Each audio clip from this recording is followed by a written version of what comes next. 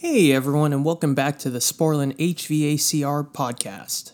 It's about the busy season, so we wanted to put out some short episodes that you could get to quickly. We're going to call these our summertime shorts. And this one is going to focus on the sensing bulb installation and practices.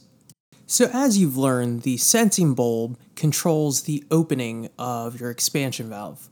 When it starts to heat up, when it senses a rise in suction temperature, that will open up your expansion valve. However, if it is not installed correctly, you will not have any control of said valve.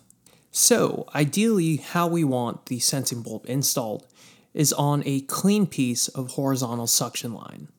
We want to make sure that suction line is not part of an oil trap or downstream of an oil trap. Next, we want to make sure we have good thermal contact by using metal sensing bulb straps that are provided with every expansion valve. And as far as circumferential location, anything above a 7/8 suction line, we want to have our sensing bulb at 4 or 8 o'clock.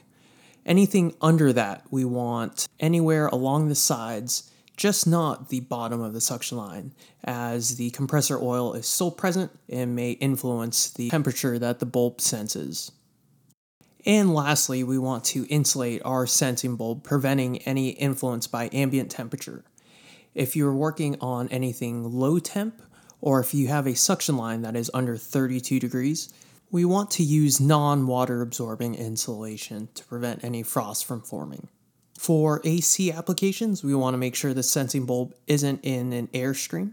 And for multi-evap systems, we want to make sure each sensing bulb is not influenced by any flow from the other evaporators.